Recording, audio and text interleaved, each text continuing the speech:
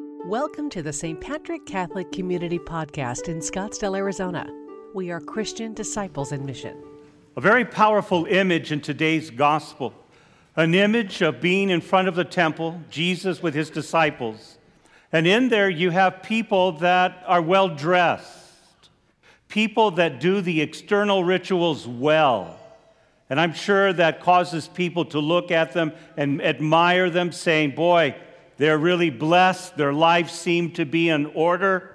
Everything seems to be working for them. And we want to be like them, or we admire them. And yet, this woman, a widow, had really nothing to her name. In fact, she only had 2 coins that were really not worth much. In other words, if you saw them on the ground, you wouldn't even take the time to pick them up. That's how worthless they really are. Not much worth in that time. And yet Jesus notices her out of everyone who seems to be well-dressed, their lives put together, and doing many things well. Doesn't necessarily mean that's exactly happening, but visually, that's what we see. And then this woman gives something, and Jesus is so moved, saying that this woman, who thought the gift was not worth much, gave her livelihood, her entire being. Sometimes you and I can feel not much worth.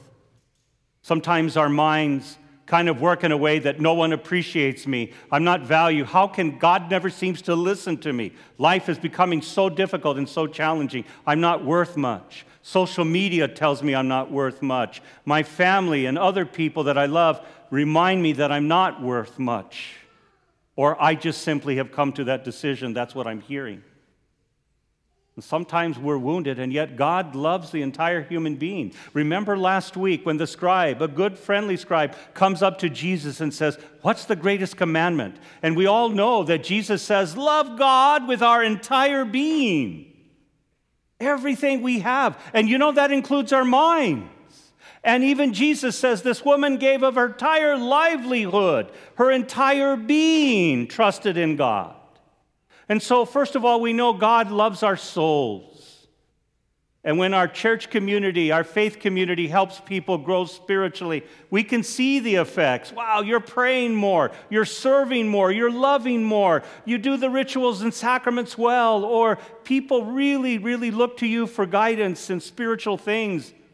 Whether that's true or not, maybe that can be the external things, but we know that's important.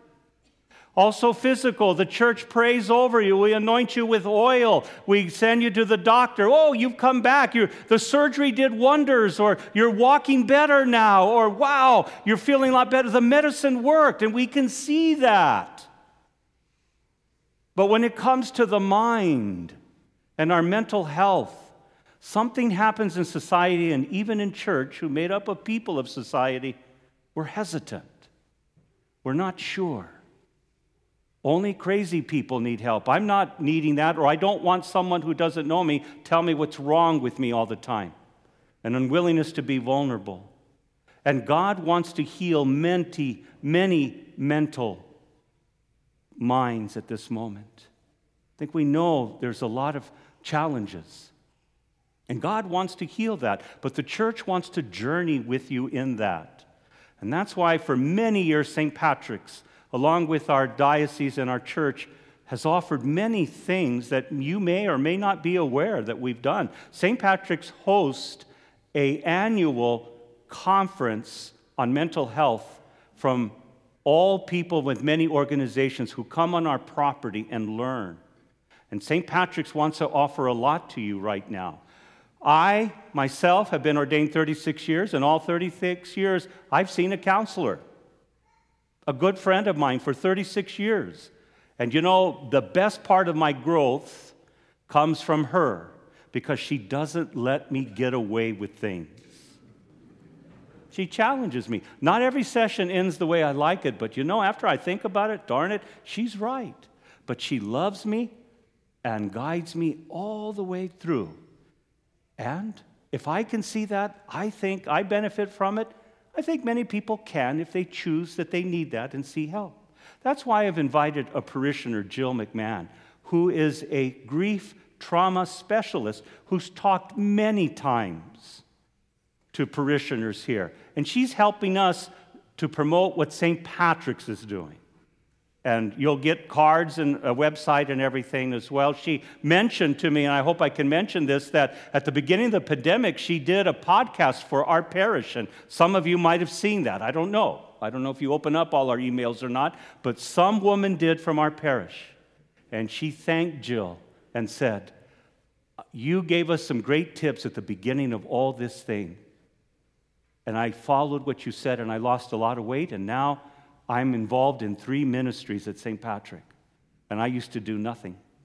Wow. In the midst of the pandemic? Wow.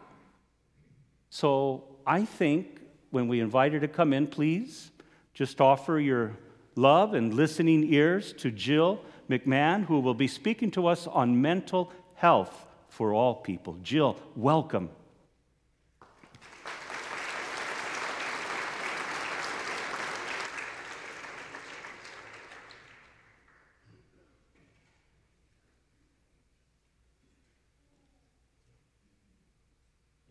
As I've said a few times now, you guys don't even know what you're clapping for yet. Scary. Good morning, St. Patrick's. As I like to start every opportunity that I have to speak with you, I will say, good morning, fam. You are my family. This is my home. It is always an honor for me to be able to stand in front of you, stand with you, and share. So, good morning, St. Patrick's.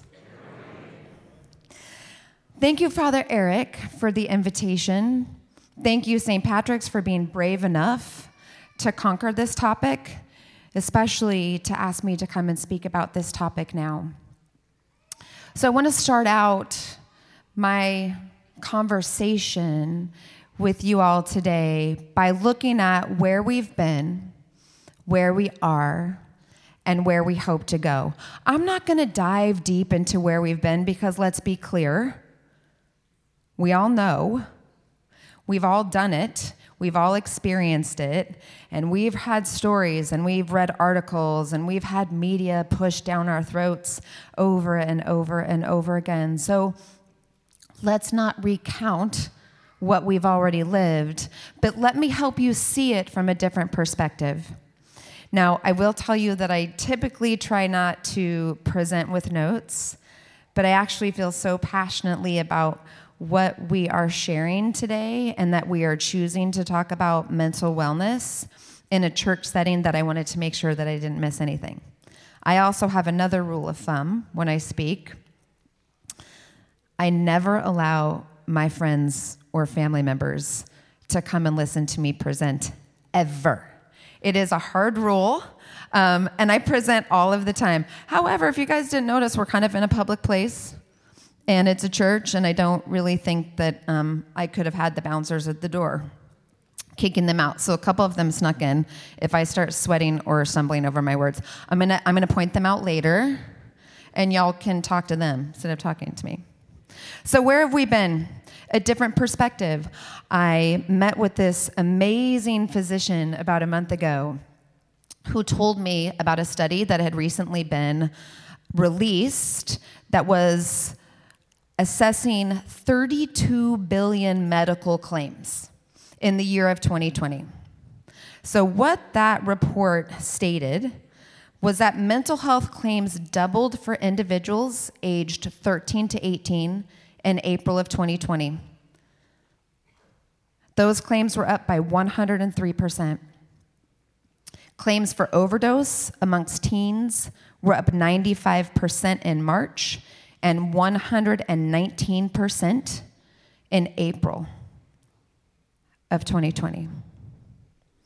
The highest number of overdose deaths ever recorded in a 12-month period of time in the United States was in May of 2020. Generalized anxiety disorder claims were up 94%. Major depressive disorder claims were up 84%. Adjustment disorder claims rose 90%. In April of 2020. So I just threw a lot of numbers at you. Ick. But I hope it helps you understand the severity of this pandemic. It's not just body, right? It's not just a virus. It's a whole host of things. Body, spirit, and mind. So what are we seeing now? That's where we were. And I hope you guys all picked up on those statistics I gave you were March and April of 2020. We didn't even know what was ahead of us at that time, right? 18 months later, civil disrest, cultural disconnect didn't even take effect when those statistics were compiled. So where are we now? I can tell you what I'm seeing in my private practice, fall of 2021. I'm seeing a lot of anger. I'm seeing a lot of impatience. And I'm seeing a lot of fear of reentry. And by fear of reentry, what that means is the world is starting to open back up again, right? We're attempting to find some type of semblance of a new normal. People are a little camera shy. I can't blame them. So I have this amazing client who is a 65-year-old Scottsdale dad who's worked very hard, tirelessly his entire life to build this incredible company. It's very successful. He's at the age where he should be considering retirement. He should be reaping the benefits of all of his hard work. And he will come into my office every single week with honesty and vigor in his eyes and look at me and say, Jill, I am pissed off. Yes, I just said that in church. This is actually clean Jill today. He will look at me dead in the eyes and say, I hate everybody. And I actually applaud him for his honesty, because if you can't say something like that in my room, where else could you say it, right? But the reason he comes in to see me, he may be angry at the airlines. He may be angry at, somebody in the Fry's parking lot. He may be angry that his investments are not growing in the way that they should be. But he is so instinctively upset with himself because that anger is spilling out over his family. And he wants to try to curve it. He wants to try to control it. He wants to try to simmer down. He is tired. I have a young boy that comes in to see me that when pandemic first hit and schools closed, I assumed he was going to be ecstatic that he got to attend school from his bedroom. I got just the opposite. It goes to show you, therapists don't even really know all of the time. And he said to me, I don't want to stay home all day. Home's not my safe place. School's my safe place. Like, there's stuff that has happened in my house. My house is heavy. My house has memories.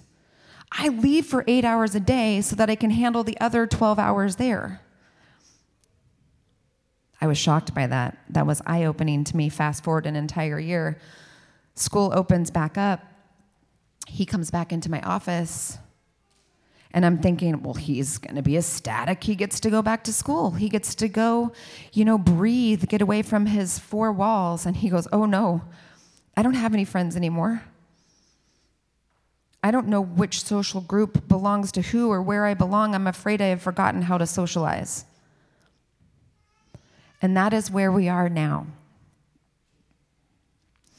So if you haven't experienced these things yourself, if you haven't experienced something similar, I ask you, how are you responding to those people around you that have? Have you thought about that? Or are you just going about your business day to day? Because I implore you to remember that you can only see life through your lens unless you're really methodical about it. And your lens is biased. My lens is biased because my lens is different than your lens. But your lens typically incorporates your coping skills, what you know, how you're processing this, how you were raised to process difficult things, what's happening under your roof. But maybe your neighbor who has experienced the same thing doesn't have your lens because they have a different history. There are individuals that I actually make it their homework assignment to leave the house, to come to my office and see me, because they were filled with so much fear and paranoia during the height of the pandemic that they were becoming ill, that they were isolating and it was dangerous. So don't always assume that you know what's happening in somebody else's world. Meet them where they are. Step outside of your own lens. So what do we want our future to look like? This one's pretty simple, guys. I think we can all agree we would love peace and contentment. Peace and contentment, right? Contentment usually involves some type of consistency, a daily routine that we can depend on, that brings us a little joy, gives us a little mojo, keeps us going until Friday, because Friday leaves to Saturday and Sunday. We all like that, right? Some of us may want to return back to the new normal, return back to the old normal, or create a new normal. So, as we look into the future, I'm going to ask you all right now, and this is why I'm up here, to look inside of yourselves. How are you? Really, how are you? What have you done to cope? Is it still working for you? Because 24 months later, if that coping skill, that coping tool is still working for you, I'm going to tell you, I'm pretty sure you have a superhuman power. And please tell me about it before you leave today.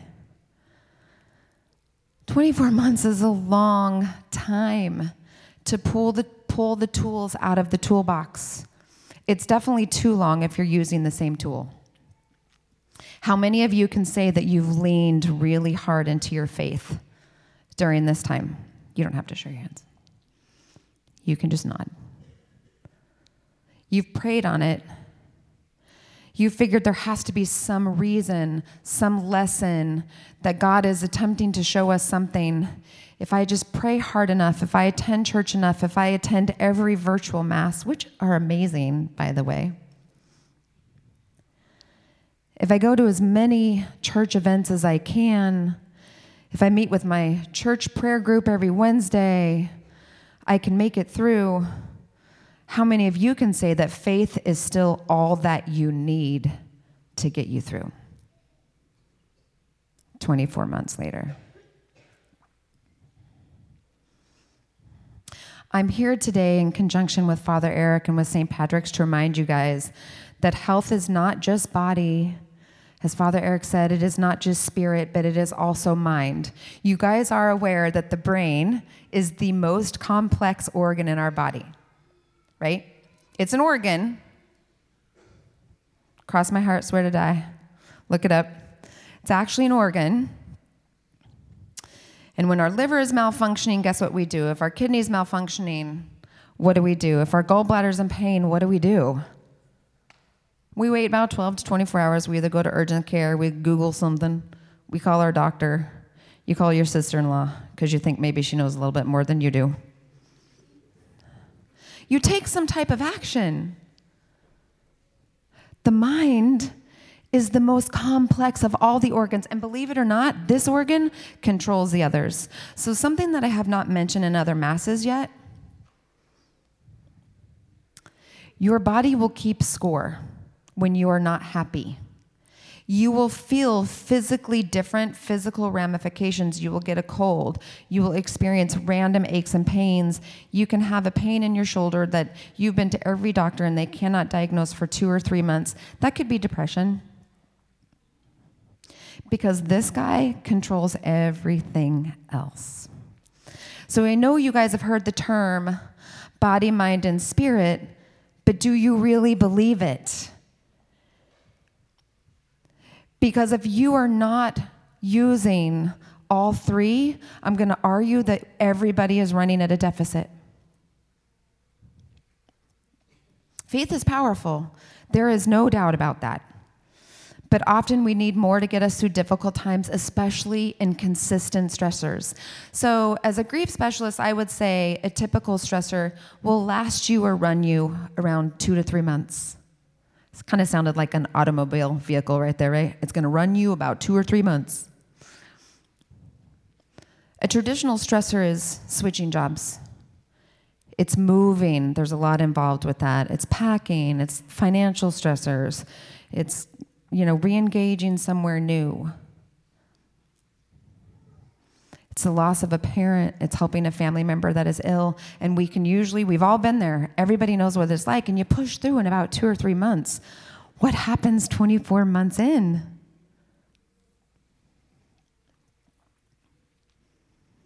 So I ask you guys, how do you replenish? Are you intentional about it? Not just your body, but your mind. Do you make it a priority in your life to do things to recharge? God wants you to value the mind just as much as the body and the spirit. So now let's recall that image of the future and what we're hoping for in the future, right? That peace and that contentment. Well, we're all really going to need to be strong to get us to that destination. And let's be clear, I got some heads nodding. We're all getting a little weary, right? Okay. So what does strength mean? Strength means asking for help when you need it, not only relying on your faith, not just attempting to muster through when you have nothing left in your tank, not being the last man standing, not getting up every morning at 6, grinding your way through work to come home to sleep, to get up the next morning at 6, to grind your way through work, to sleep and get up and do the next thing. Maybe we've had the definition of strength wrong all along. Obviously, I'm a mental health professional, I'm a therapist. Does that mean that I believe that everybody needs support and counseling? No. I love how honest Father Eric is about his mental health journey and how much he prioritizes his own mental wellness. Many of those people that you rely on for strength and support also seek their own therapists. So I don't believe that everybody needs counseling, but do I believe that everybody could benefit from it? Absolutely. In the same way that you go and get a physical every year, in the same year that you take your car in when it needs a diagnostic. Don't treat your mind any differently. Our church, this church, St. Patrick's, this incredible building that we choose to come into each and every week, it does not just care about sacraments, it cares about its people and it cares about mental health. That is why I'm here. That is why I've been asked to speak with you guys. I'm here as a professional. I'm here as a fellow parishioner that has chosen this place as our home, but I'm also here as a human. I hurt like you hurt. I'm tired like you're tired. I've lost during pandemic like you've lost. I help to hold people together, but I have a family of my own that I'm worried about. And I am not superhuman. So let me be honest with you, crew. If I could give you one piece of advice today, that would be to buckle up. It's not the advice you want to hear, but it's the advice that you're going to get. We've just hit the tip of the iceberg. This massive shift, we're not at the end of it yet, and nothing's going to change just because we turn the calendar over to 2022. So out of love, I say to you, set your expectations accordingly. Be realistic about where we are, about where you are,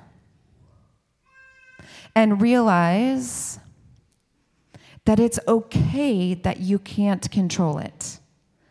So my mentor is this amazing man. His name is Frank, out of Baton Rouge, Louisiana, and I just love to listen to him talk to me in that drawl.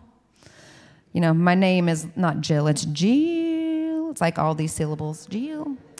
And Frank always comes up with these ditties. They usually have something to do with alligators when he's explaining something. I can't even recount one of those for you now. But what Frank has said to me that I take with me everywhere is that, Jill, unrealistic expectations are the quickest road to disappointment.